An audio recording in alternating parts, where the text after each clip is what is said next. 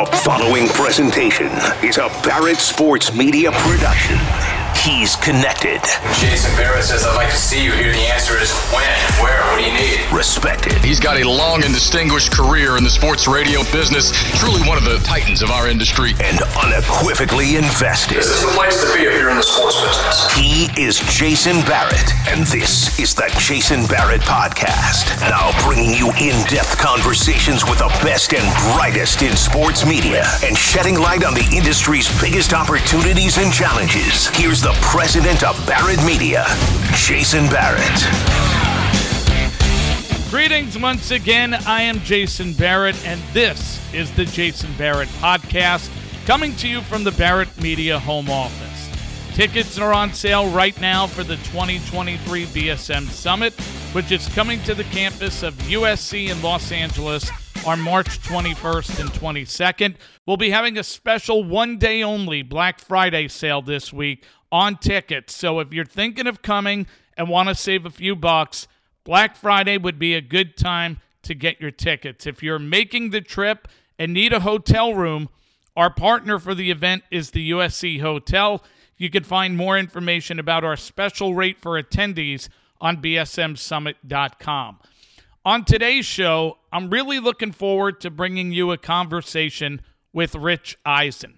We had a chance to connect and discuss his TV and radio career, different parts of the broadcasting business, and the impact that Stuart Scott had on his life and professional growth. I thought Rich was fantastic, and I'm sure you guys are going to enjoy it.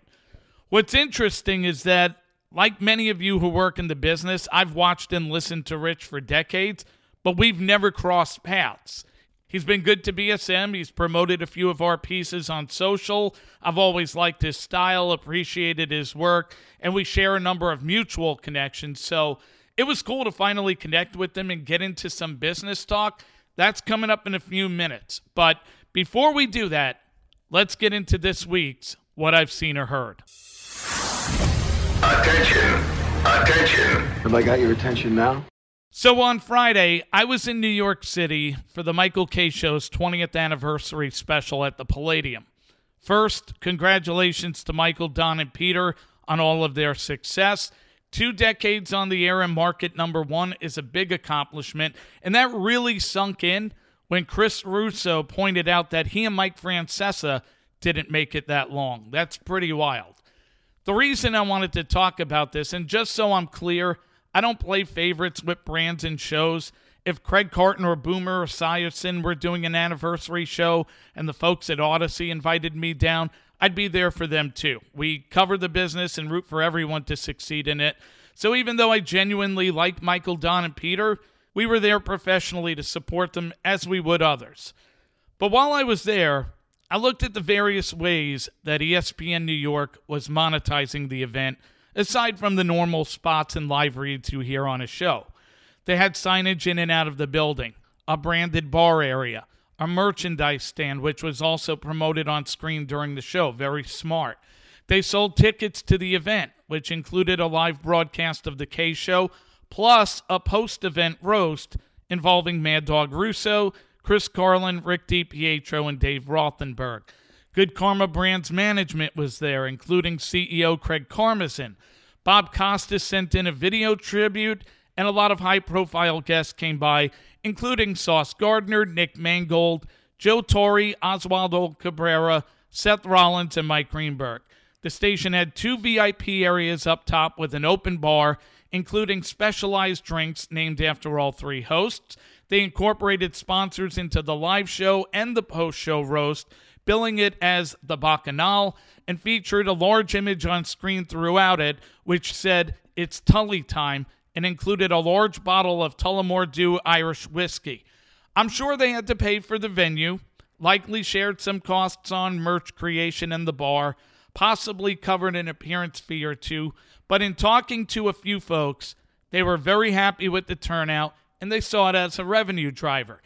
Even if they broke even, it would have been well worth it to do the event. Being in the event space myself with the summit, I know it costs money and a lot of time to create an event that people will see value in spending to be at. But to date, We've not done a conference and not come out ahead. There's always a risk to creating a live event, but there's also a lot of reward if you do it right. Yet big events in broadcasting right now don't happen as much as they used to. And I'm not talking about live remotes at a restaurant or bar or car dealer or digital shows on Facebook or Twitch. I'm talking about the type of experiences that listeners consider reaching into their wallets for, and the ones that excite advertisers to find additional money to associate themselves with. We may not be in the subscription business the way many other digital outlets are, but this is our subs business because it represents a path to consumer cash with the added benefit of advertising, not something fully dependent on client support. I've asked many over the years why there's less big events being done, and usually what I'll hear is, well, it's really tough to spend X if there's no guarantee of earning Y. But isn't that what business is about? You have to analyze situations, take risks, put your brand in position to produce a profit. The old adage, to make money, you have to spend money, applies here.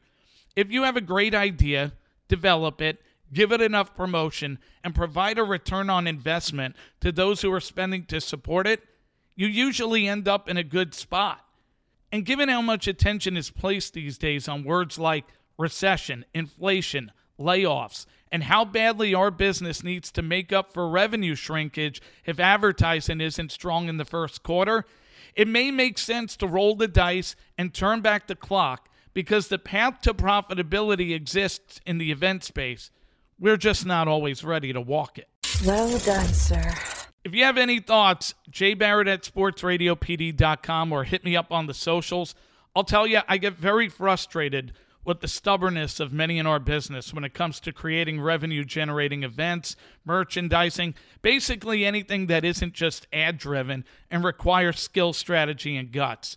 There's always some kind of excuse for why something can't work, yet we continue to operate the same year after year and watch dollars shrink, expecting it'll eventually turn around. I know not everyone is going to take the plunge, but if a few of you listening do, and it leads to better performance, that's why I bring the issues to light.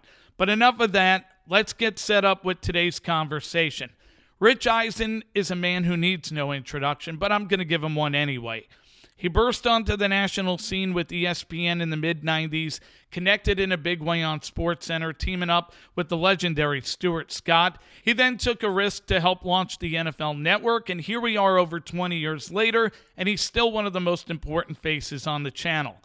Additionally, Rich got into the sports talk radio space in 2014, and over the span of 8 years, he's developed the show to become a nationally syndicated program. It's been featured in the past on the Audience Network, Fox Sports Radio, Peacock, and it's now distributed by Westwood One and heard on 50 stations nationwide as well as SiriusXM. It can also be watched on the Roku channel. For more information on carrying the show or consuming it, you can check out richeisen.com. As I mentioned earlier in the show, this was the first time I've had a chance to talk shop with Rich Eisen. I think you're going to enjoy listening to what we got into, so here is the conversation. Yo, listen! It's a pleasure, first of all, to have you. I've got a ton I want to ask you about your broadcasting career, but Sure. You just came back from Germany, so I got to start there. What was the experience like? It was something else. I'm jet lagged out of my skull still. You know, I'm a 53-year-old with a lot of ish going on. It was unreal. I mean, I've been fortunate to go to and call some of the London games in recent years. 2019 was the last time I did it. London is a much bigger city than Munich, and sort of like that Super Bowl in New York or, a Super Bowl in, say, Miami or something like that. The town can absorb it. You can be in parts of the area where you don't know the Super Bowl's in town or the event is in town. Right. In Munich, it really transformed at least the main part of the city where we were staying and where a lot of the action was. And fans were everywhere, man. And I met people from Africa that came in, like Buccaneer fans from Angola. I met a guy who takes in this show every day from, and he called in today actually because we met in the beer gardens. He's a Buccaneer fan from Abu Dhabi. I mean, and so there are parts of the Middle East and Africa that the NFL was able to reach by having a game in Germany. And then the fans were just locked in. I mean, both Brady and Pete Carroll remarked on it. And, you know, we're coming out of break from the 2-minute warning. Our stellar producer, Mark Titleman, was in my ear saying, let's get to a promo for the post-game show. And they're singing Country Road, you know, from John Denver en masse, like 75,000 as one. And I couldn't believe it. And I made the decision to just be quiet and come out and just let fans hear what I was hearing, which was wild. And then Brady snapped the ball. Rashad White went over 100 yards as they're still singing John Denver in Munich. It was just wild, man. And so I would be stunned if the NFL doesn't go back there every year from now on, and there being Germany. Certainly in terms of the football fans of Germany, they were very knowledgeable and incredibly engaged. I mean, it just shows the power of the NFL and their reach and how the game has changed over the last couple of decades. The scene afterwards and how long people stayed in the stadium. It was like a karaoke session, Jason. Yeah, it was cool just to watch that. Yeah, it went from Sweet Caroline to Don't Stop Believin'. And then they put the post-game show that they were doing in the stands on the scoreboard, and that's when people started to disperse. They were just singing and drinking all the way through it. It was you great. And I could talk football all day, but I got to pick your brain on a bunch of broadcasting stuff because I've been following you for, you know, since back in ESPN days to the NFL Network. And I'm always curious, Rich, about people's media influences. So like when you're coming up, you're going through school, you're getting into the business, you had to read somebody or watch somebody or listen to somebody and said, you know what, that'd be pretty cool. I think I could do that. Who were some of those influences for you? I'm from Staten Island, New York. So I would watch the evening sportscasts, and on WNBC in New York was Marv Albert. Yep. And on CBS was Warner Wolf. Yep.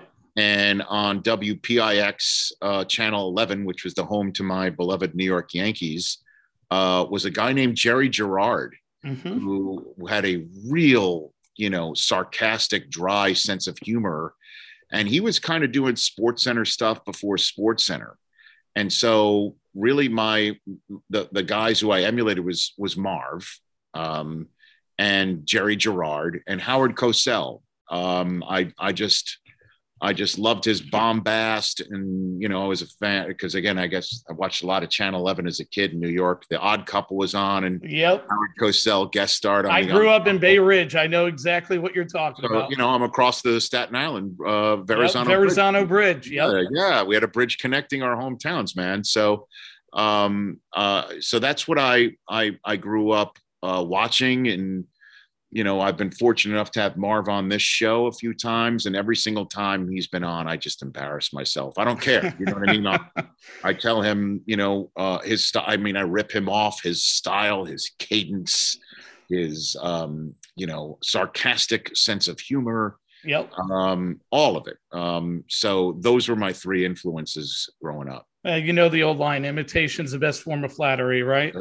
A lot of folks, you know, first obviously became really aware of you when you got to Bristol. I mean, it's mid 90s.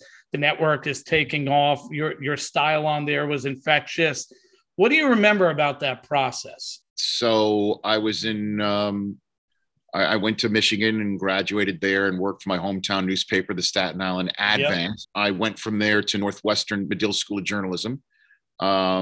And because I just wanted to break into sports broadcasting, whichever way I could. And also my friend and colleague from Michigan, Adam Schefter, had gone through there, and a couple of my other Michigan Daily student newspaper friends went through Northwestern, and it was something I wanted to try, sports broadcasting. And I went through there, and I got a job in Redding, California. And I was there. Sent a tape to 3 headhunters. There were 3 headhunters at the time. And one of them, Don Fitzpatrick and Associates, had me on a reel, and I got a call from somebody from Don Fitzpatrick and Associates, a guy named Adam Freifeld, who now works for HBO Sports. He's the one who called me and said, hey, you need to send a new fresh tape with your best written material because there's a shop interested in your work, and they really stress the written word. I'm like, okay. So I sent a new tape, and one day I'm at work in Reading at my sports desk, and it's one of those old phones. I don't think it was rotary, but one of those old princess phones that would ring twice if it was a call from outside of the area code in Reading. Normally that was my parents calling me or my brother calling me at work. And instead it was an agent named Henry Reish of William Morris telling me that he heard that I was one of the hottest up and coming sportscasters in America. That's the words he used. And he wanted to see my tape right away. And I'm like, if you say so, because I need to go cover this high school volleyball match about an hour and a half away here. I remember calling my brother saying, you'll never guess who just called me. An agent just called me, wants my tape. And I'm like, that's unbelievable. And 10 minutes later, another ring at my desk. And I remember thinking to myself, I'm such hot shit right now. That's going to be ESPN on the phone. And it was, in fact, Al Jaffe, the famed VP of talent for so many years at ESPN, who I'd sent multiple unsolicited resumes and tapes to for years to no avail. And it was him. And I almost, carpet MF bombed him, thinking it was my brother calling my friends from high school saying, call him up right now. He's real ripe to be pranked. Tell him it's ESPN. But it really was Al.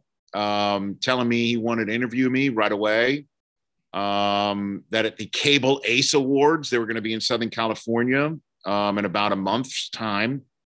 Can I meet them there? And I remember meeting them there, one by one executive after another. John Walsh, the grandfather of SportsCenter, Norby Williamson, who's still there.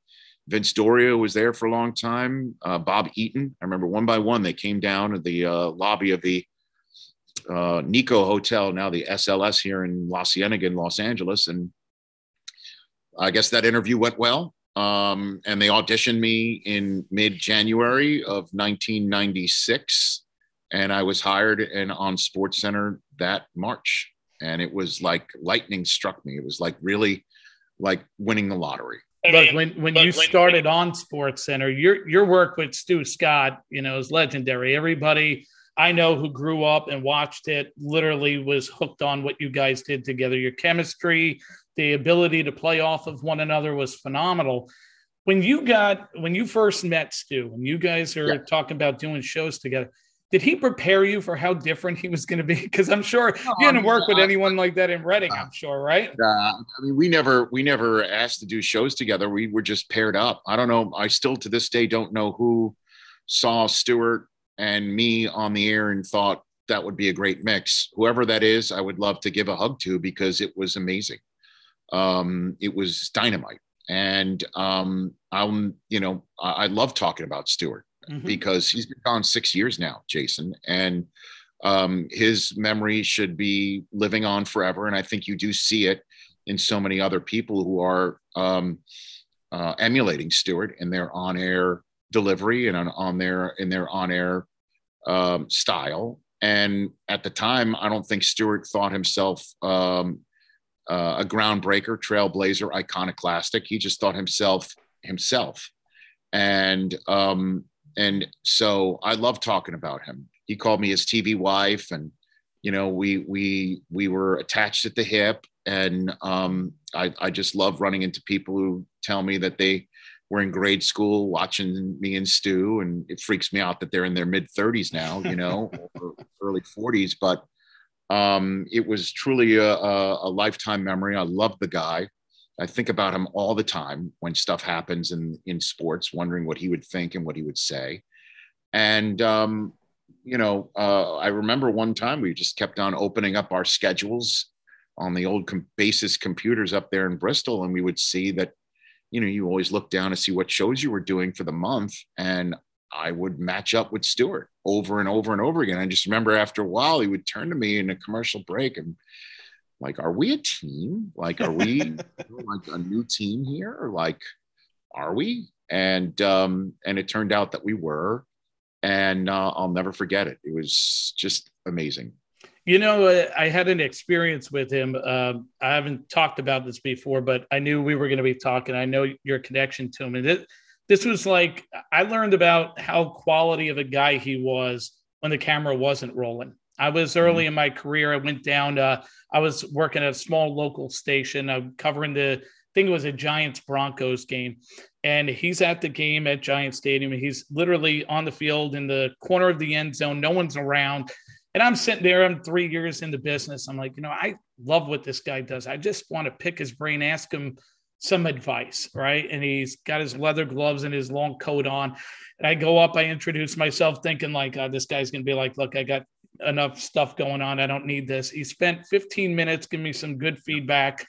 And I remember, I said, my goal one day is to get to where you're at. And he said, well, I hope the day you get there, call me. And I'm thinking, no way is that ever going to happen. Rich, I get hired at ESPN. I produce at Game Night, and I eventually move on to the Dan Patrick Show. And when I get to Game Night, I'm there for like a week. And I'm like, I wonder if he's ever going to come by the radio hall. And if he does, I got to tell him the story. And now he may have been full of it at this point, and if he is, God bless him. But I see him in the hallway one day, and I go back and I go, I just had to come up and tell you, you gave me advice about 6 years ago at Giant Stadium. And he goes, yeah, small market guy. And without missing a beat, he goes, what'd I tell you? I'd see you here one day, but you never called me. And I just was like, well, I didn't have your phone number, first of all. But secondly, like, this is like life just hitting and being like, is this supposed to happen? This is crazy. I love that story, man. It's That's cool. So cool. It's what makes what we do so much fun, because you never realize how many people you impact. I want to ask you about when you were on NFL Network when he passed. I mean, what you did on that day was just so warm, emotional. Like, the way you interjected his catchphrases into your on-air delivery, I thought was just so special and so perfectly timed.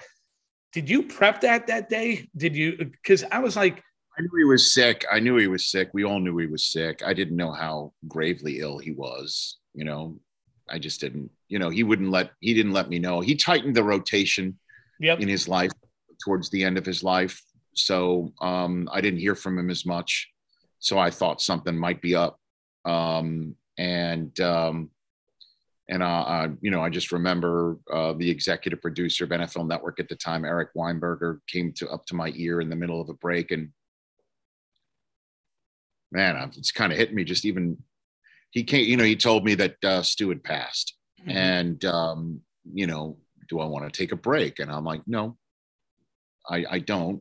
Like Stu would. I want to say something. And he goes, okay, just let me know when you want to. We're on the air live. And I just thought to myself how fitting it was that I don't do too much live TV for NFL Network studio much, not in the, first 9 years I did. And since then I don't do nearly as much, but the fact that I was on the air live, I just thought was a gift for me to be able to talk about him. And I just jotted down a few things to just talk about him and speak from the heart, man. I mean, that's what we do. You know it. I know it. Anybody who does this for a living knows it, that you just have to speak from your gut and your heart and be yourself. And I think, I probably cried more on TV than Dick Vermeil. I don't mind showing. It's okay. Crying. It's real. I don't mind it. I don't mind it. So it's nice that you again bring that up and bring up Stuart's name, and it's pretty cool. I don't want to make it all about ESPN, because you've obviously had a lot of career since then. It's all good, man. I was there for 7 years and it was unbelievable. And I don't, people come up to me in airports and still sing the Sports Center theme to me. I love it.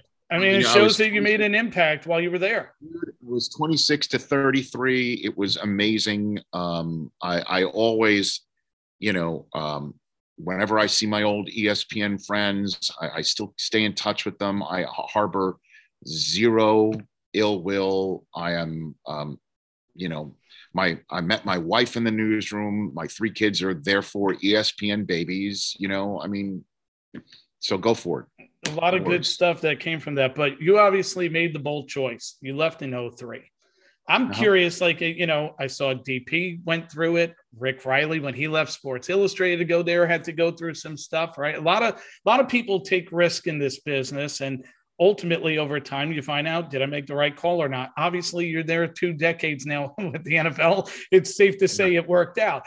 When did you become comfortable and know you made the right call, though? I remember when it was, Jason. It was at the Super Bowl that very first year with NFL Network. I mean, we didn't launch until week 10 of the 2003 season. And, we were on and just on DirecTV and small cable operators. I mean, there was a long ass war, if you remember, with, Comcast and James Dolan and, whatever the hell his deal was with, the part of the world that he was owning in the cable world at the time. And at any rate, so we were on in just I think 11 to 14 million homes. And, ESPN was on in 111 million homes. So I cut my exposure in about 90%. It was at the Super Bowl in Houston. That was the Tom Brady, Patriot, Jake Delhomme Panther Super Bowl. Tom's second.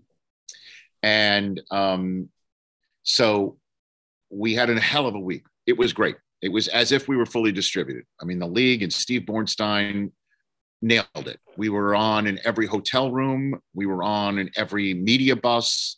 We were on every television screen, like every few feet in the convention center. Our guest list was second to none. Belichick stopped by in day 2. We had George H.W. Bush. We had the entire CBS crew from Nance to Dion. First time I ever met Dion.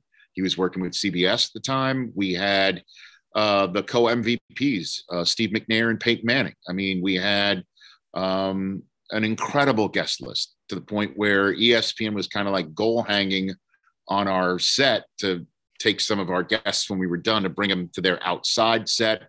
When we were done for the week, we did all 5 days of Total Access. My wife flew in, and I remember walking down the hallway with her, and I got really emotional. And I just looked at her, and, and I'm like, this was the right thing to do. This was it. And it hit me right there. I had sensed it. I knew it. And that's where it kind of landed right there. And, the rest is kind of history. In addition to the TV, I mentioned early on the radio show. You got into that in 2014. That's right, Jason. I'm a radio man for 8 years. I was going to say you're coming up on a decade soon. Hold on a minute. Not just that too, is because you mentioned ESPN many times. I'm the original voice, inaugural voice of Major League Baseball on ESPN Radio. I was the studio host there. I loved doing that. I went to many World Series as the host of the pre and post for the John Miller, Joe Morgan called broadcasts on ESPN Radio. The Chief, the great Chief. Oh yeah, John Martin. John Martin. I loved him. Still do. And I have nothing but the highest regard for him and my history, long-standing history as a radio guy. And I'll be honest with you, since we're having this conversation before you get to your question here, Jason, is, I kind of bristle a little bit that I'm viewed as a TV guy interloping in the radio business. If I was that, I would have quit this thing a long time ago. Yeah, that's literally where I was going to go. Is you have a lot on your plate. You could literally just sit on the side, dabble, do a podcast once a week, and not go through the grind that you do. But you choose to do it, and you've been doing it for almost a decade now. Why you touched on probably a little of it when you mentioned the connection to it with ESPN and just having an affinity for doing it. But why is radio important to you every day to dedicate so much of your life to it? Because I talk to people. I can opinionate. I can give my opinion. I can hear from people. I can go back and forth. I mean, you know, the number of times that you'll sit on a television set or with a television executive and they're trying to crack the code on how to reach a fan. A phone. That's how you reach a fan. Yep. And you give them an opportunity to connect with you and call you and talk to you and give an opinion, and you give an opinion back. It's called a back and forth. It's called reaching out to people and allowing, you know, putting yourself out there to have someone call you and tell you you either suck or not or whatever. I kind of love that. I did stand-up comedy in college. I love the back and forth with people. I'm used to getting immediate feedback from my stand-up days. Yep. I love it. I love it. You know, the number of times again that I mentioned to NFL Network, it hasn't, you know, we did it a little bit. But the schedule release show, perfect example. Okay, we started doing that right from the get-go at NFL Network, and we got ridiculed for trying to make something out of nothing. But it is something to get a schedule. Like a fan can see it and get excited, and then it is also an opportunity for that 2-3 hour program to talk about what's going on in the NFL. Yep. And I'm sitting there thinking, what does this feel like? You know, this feels like my show every day. Like, it's an opportunity to just like, well, here's the Raiders schedule. Well, what do you think about the Raiders? What do you think about what they've done in the offseason? What do you think about the coach? What do you think about that? That's a sports talk radio show. Yep. But it was on television. And then the question's always been like, how do we reach fans? Like, fans aren't like, so we would send, you know, correspondents. Poor Albert Breer one time spent time in a sports bar in Washington, D.C. area, and, you know, or Boston or wherever he was. And fans weren't like getting the Patriots schedule and running out to a sports bar to get a drink and celebrate paperwork. They were in the sports bar watching the Celtics and the Bruins, you know. And so you're watching a hockey game or a basketball game behind the correspondent. And I finally said, I'm like, if you want to reach fans, let me do it on my show. Like, open up the phone lines to people and let them talk about it. That's why I'm on a radio show. I love it, man. I love it because on a sports studio set, you know, I sit there and I play traffic cop, and I'm not denigrating it. It's been a terrific career for me. I love it. And I do like, you know, setting up my analysts and bouncing, you know, when Michael Irvin says something or Kurt says something or Mooch says something or anybody throughout my entire career of being a TV show host, bouncing back and forth. But after a while, they get in your, like, you know, wrap it. It's been 3.5 minutes. It's been 4 minutes. Really? You know, so you're like, radio, I got a lot more to give here. Let me expand. Radio is, I mean, the amount of runway you get in a radio show is significant. It's daunting. You know, it does take an energy to fill it. And I refuse to do the hot take shit that will, you know, maybe light up a phone line or whatever. I just say what's in my heart and what's in my mind, and so be it, you know. And I know I'm in a mosh pit with people who will say stuff and, you know, don't care if it's fact checked. And when it is, it doesn't matter. It's seen as proof of being heard, which is all that's mattered. That's not me. I think that's why, to be very honest with you, the many times that Dan and I have been back to back, from audience to Peacock, you know, it felt like a terrific 6 hours to me. Yeah, no, that's definitely that's my long-winded answer. Is I get to talk to people, and I get to say stuff that I enjoy, and I love the endeavor. You just can't get it from just a straight television product. You can't. You also get boxed in when you're on, if you're doing a football show, you can't talk about other sports. It's about football. Like today, the day we're recording this, you're asking Sylvester Stallone about whether Rocky is a sports movie or not. Well, and that, to be honest with you, man, that's been years ago, years and years and years ago. First Super Bowl I'm at, okay? It was the wardrobe malfunction Super Bowl. But it wasn't lost on me. Okay, it wasn't lost on me that the largest sporting event that this country exports and holds for an international stage gets stopped in the middle for a rock concert, and nobody bats an eye. And as a matter of fact, if the game sucks, the rock concert is talked about more than the game. And I'm like, okay, so sports is part of the pop culture landscape. Sports can be argued just like movies can be argued and TV shows can be argued, or you can stop a sports show to talk about movies and TV. And I wanted to do that. That's why I started my podcast. That's why I insisted in the beginning of NFL Total Access that we would have a celebrity game picking segment once a week. I had to fight for that. And that's why I started my own podcast, to have the ability to talk sports and pop culture. Now, when I started this show here at DirecTV, Chris Long, who was the major domo of Audience Network, who's one of my favorite people ever, he saw the value in that. And he provided a celebrity talent booker with the initial mandate of one celebrity guest per hour. That's a tough thing to do. And it became particularly tough when sports talk radio station program directors and station managers called up saying, you know, what is this? Why am I hearing about such and such's new movie and this actress coming on when my competitor is, you know, talking about SEC football and arguing about the Cowboys, and they're like not phone lines, and there was a ton of pushback. And I'm a sports talk radio host in the sports talk radio world, stopping my show as I did today for the actor Luis Guzman to tell an incredible story about Carlito's Way, or when he was on the set of Boogie Nights, Mark Wahlberg bribed him $1,000 in free sneakers to pull the rug off of Burt Reynolds' head. And to me, that is just, I would rather have that than manufacture which 5-win team has the best chance to make the playoffs. And I am thrilled that I have benefactors, not just at the Roku channel, but now about 50 radio affiliates when I had 0. Yeah. Fox Sports Radio decided with iHeart and what have you to go a separate way, whatever words you want to use, when Audience Network decided to shut her up. Mm-hmm.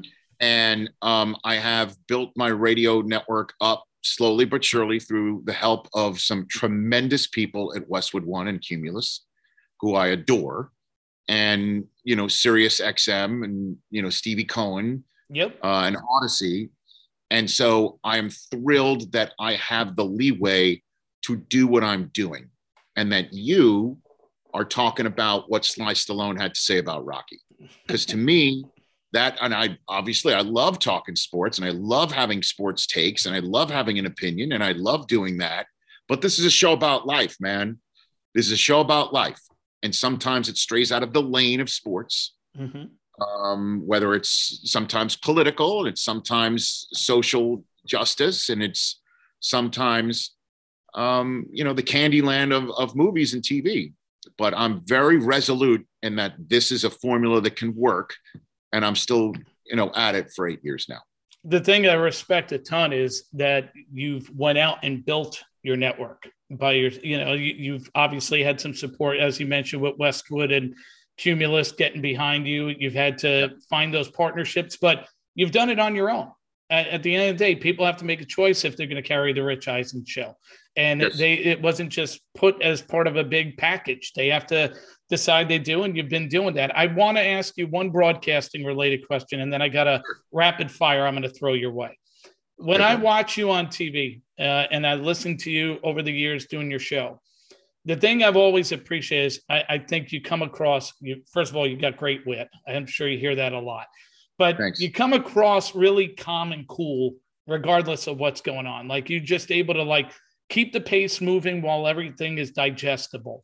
And I learned, like, when I worked with DP, why he's brilliant at interviewing. I learned watching Greeny why he's great at teasing. If there's someone listening to this, I don't care if people are in the business for 10 seconds or 10 years, you could always learn something. But if there's one piece of advice you could give to a broadcaster out there of something they could do that would be actionable to get better as a performer tomorrow, what would that be? The advice I always give people is be yourself.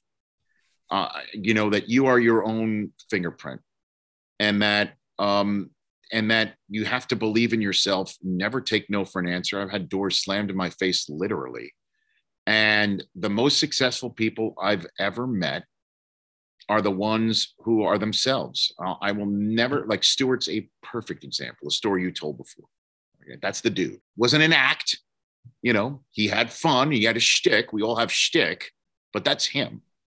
I will never forget when I got hired by ESPN. It was before ESPN News existed. I think Greeny came in a couple months after me, and he and everyone else that got hired got put on ESPN News and had to work their way into a SportsCenter lineup. I got thrown right in the deep end of the pool. But you had an observation month where you observed. And one of the meetings that I observed, one of the SportsCenters I observed, happened in the week where Berman would occasionally just, parachute back into Bristol and do SportsCenters like old school. You would do like a week or 3 out of 5 SportsCenters in a week. And I just remember the guy who I grew up watching at the draft and on SportsCenter, the guy who I watched was the guy who walked in the room. And it was not lost on me. And the same thing with Keith and DP and everyone. So just being yourself. And sometimes people can't be, and they feel like they have to put on an air or something. Just be yourself. And I think that is the thing that will carry the day. And don't take no for an answer. And the phrase I always tell everyone around here that is kind of our mantra, certainly, in the last 3 years that this show is what we've been through and have come through, is if not me, who, and if not now, when. Mm-hmm. Like no one's going to do it for you, and no better time than the present to do it. And it's not easy to figure out, but I know I didn't really, come up with one specific thing that somebody can get better at, but those are my go-to. That works. I mean, it's really good advice. And you're right. There are a lot of people I know, like when I was starting out and I was on the air, I wanted to be Mad Dog Russo. And I had to go home one day and my father said, "Are you trying to be Jason Barrett or are you trying to be Chris Russo? But start being Jason Barrett. That'll work." You have to be original or you're just going to sound like a copycat. And if you're a copycat, why would I get you when I could get the original? Great advice. Your dad is a great ass kicking right there. Yeah, I wish he had spent some time in the business. He might have been a little more helpful starting out. I want to wrap with you on what I call rapid fire. I'm going to hit a few questions. Just the first thought that comes to mind. We'll have some fun here. The next country that should call an NFL game, not London, not Germany, should be who? I've heard Spain is a great market. I would love France, man. An NFL game in Paris. Holy smokes. Worst professional assignment you've been given as a broadcaster? Oh God. I once covered a rodeo in Reading. And, when I was in Reading, it was like, if you ever saw the TV show Northern Exposure, I was like the New York Jew strolling around the mountainous region of Redding, California, where, learning how to pan for gold and fly fish and stuff like that. And I remember covering the rodeo, and I remember I had to interview Ty Murray. And I didn't know who the hell he was. This is before Google, and I remember walking up to the front, walking in with my press pass and my 3/4-inch camera attached to a deck with a coaxial cable connecting the two. And I remember asking that guy where Ty Murray was, which was akin to, at the time, walking into the United Center and saying, "Can you point out Michael Jordan to me?" And it wasn't great for me. All right, this one's going to be tough for you. Better school to learn journalism and broadcasting, Michigan or Northwestern? Oh, I would say Northwestern. Northwestern Medill School of Journalism is second to none. I would say that. But my hard knocks at Michigan, if you will, my great learning experiences were both working at the Michigan Daily, the student newspaper, and doing stand-up comedy. Those are the two things that really served me for the rest of my days to this day. Like doing stand-up comedy, it makes everything that I do that much easier. There's nothing more daunting than that. The only moment where I felt similar to that, like pressure in my career, was I did the SportsCenter highlight of, I think, game I forget which game it was, but it was in San Francisco, the last World Series I covered between the Angels and the Giants. And it ended so late that if I didn't do the highlight properly, if I made a mistake, if I tripped over a word or whatever, they weren't able to re-record it and place it into the later sports centers for whatever reason. I would have to wait to do it again live an hour later, and the entire crew would have to stay. Oh, so like literally the evenings and the hours and the long day of dozens of people hinged on my ability to do the highlight properly. And that made me feel like I was trying to make an entire, room laugh. That was the only time in my career I felt the similar pressure of a stand-up, because nothing else compares to it, including my first Sports Center. I know you want rapid fire, and No. That was a great answer, and I appreciate the intel on it. Favorite Stu Scottism? Oh, I guess cooler than the other side of the pillow is I'm so good. I think about him literally, man. Now that again, I got 3 kids, 14, 11, and 9, and I'm 53, and sleeping 9 hours in a row without waking up in the middle of the night it's history, man. And so sometimes I will flip the pillow from one side to the other, and I will remark to myself, it is cooler. I don't know what it is. It's cooler than the other side of the, and I think about Stuart like often when I flip the pillow over to the cool side, I've got 2 last ones. I gave you the worst broadcasting assignment before. One show or broadcasting assignment you'd like to do before calling it a career. In all honesty, I had always had dreams of hosting a late night show. And, when those opportunities never really materialize, that's why another reason why I do what I'm doing. And it's set up like one where there's a desk and a guest chair and a microphone. And, so I'm basically living out that dream every day. But I guess if there's a hosting gig on TV, and then there's one like, hosting the Oscars would be something. And I remember when they went hostless, I offered to do that. Phone never rang. But hosting a game show, I've always wanted to do that. Always wanted to do that. My wife hates it when I tell people I was born to give away cash and prizes, but I really, The Price is Right would have been a dream job for me. Any game show. Wheel of Fortune. Jeopardy was up for grabs. Wheel of Fortune would be incredible. My niece is actually on it tonight. That's awesome. Yeah. I don't know she didn't tell me what happened. So, all right, the final one, because I know you're a Jets fan, a Yankees fan, and a Michigan fan. So yes, here's the good news. You can't ask me these. Oh, no, you've got this. This is the Jets win the Super Bowl, okay, which is something you never think is going to ever happen. They win, but the Yankees never win another title in your lifetime, or the Jets win the Super Bowl and Michigan never wins another national title in your lifetime. How dare you? You're asking me to choose between my children. How dare you? Do you have children, Jason? Do you have children? I do. Okay. Would you like me to ask that question of you? I would have to pick. By the way, that's bullshit. Okay, this is a false equivalency, what you're saying to me, because honestly, I see all these New England fans, they're water skiing behind 1 million yachts. Why can't I? Why can't I? And that's why last year's Michigan win over Ohio State was so great. I spent so many years like lamenting. I'm like, well, just one day I'd love to live like an Alabama football fan. And I'm sure you're also like, there's a lot of Alabama football fans who might be a Braves fan. And last year was incredible, or last year, Georgia Bulldog, Atlanta Braves. Like, why can't I have that? So I reject your premise. I reject it wholeheartedly. I reject it. Thank you for listening to the Jason Barrett Podcast. Please take a moment to subscribe to this show on iTunes, Spotify, iHeart, Amazon, YouTube, or wherever you consume podcasts. And to stay in touch with Jason, follow him on Twitter at Sports Radio PD or read his columns on BarrettSportsMedia.com.